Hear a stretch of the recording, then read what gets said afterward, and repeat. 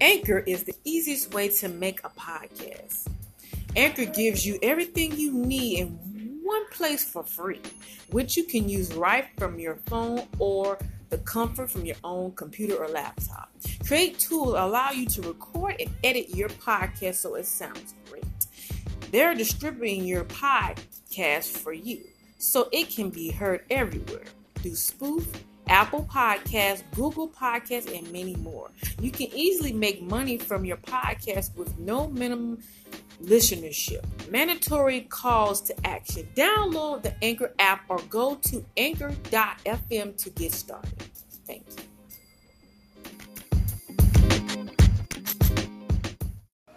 Good afternoon, everybody, and welcome to day 4 of the Christmas story. It looks like I skipped day 3, so I'm going to have to go back and do day 3, and then I'll be doing day 5 tomorrow. So yesterday was supposed to be day 3, and I am doing day 4. It mixed up, matched up, but at the end of the day, I'm human, so let me go ahead and read the content in the scripture and ask a few questions. I believe it's 1 or 2, and then get off the platform, okay? So, Moses was a hero in Israel.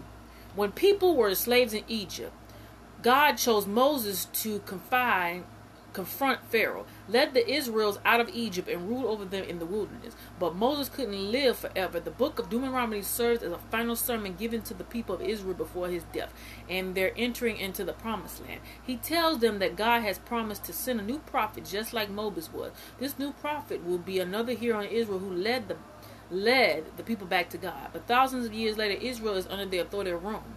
Waiting to be delivered again on the first Christmas in Bethlehem, God sent a new prophet just like Moses. Jesus came to defeat the evil powers that ruled over us. Jesus came to lead us out of slavery, bondage to the sin, into the promised land of everlasting life and freedom. Jesus came to restore our relationship with the Father. Jesus is the way, the truth, the life, and he shows as a new and better Moses on the Christmas morning. So the reflective question is, everybody, why do you think some of Moses' final word were the promise of Jesus? By reading that, basically for me, from reading the story and hearing about it and watching the 10 Commandments and reading in scripture, for me, it's something that God had planted inside of Moses. And whatever it was going on inside of this heart and this mind that allowed him to speak some very profound words in that time and at that moment. And most people will question this and go back and forth, but for me, like I said, it was something that had to be said from the heart. And when it comes from the heart and you're very sincere about it, that's where it really, really came to pass, when you really truly believe by what you're saying. Okay? That's just how I look at it by reading the contents of it. Okay?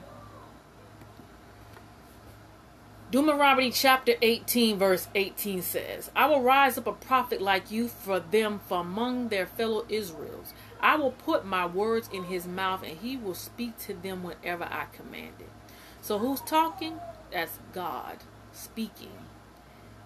And what God is saying is he will raise up a prophet among the fellow Israels, and also too, whatever God wants that prophet to say, he by all means will do so. And it will be commanded to say what needs to be said through the Holy Spirit. And when you speak this, you are speaking prophetically. And speaking a prophetic word, you're speaking something that will come to pass. Okay?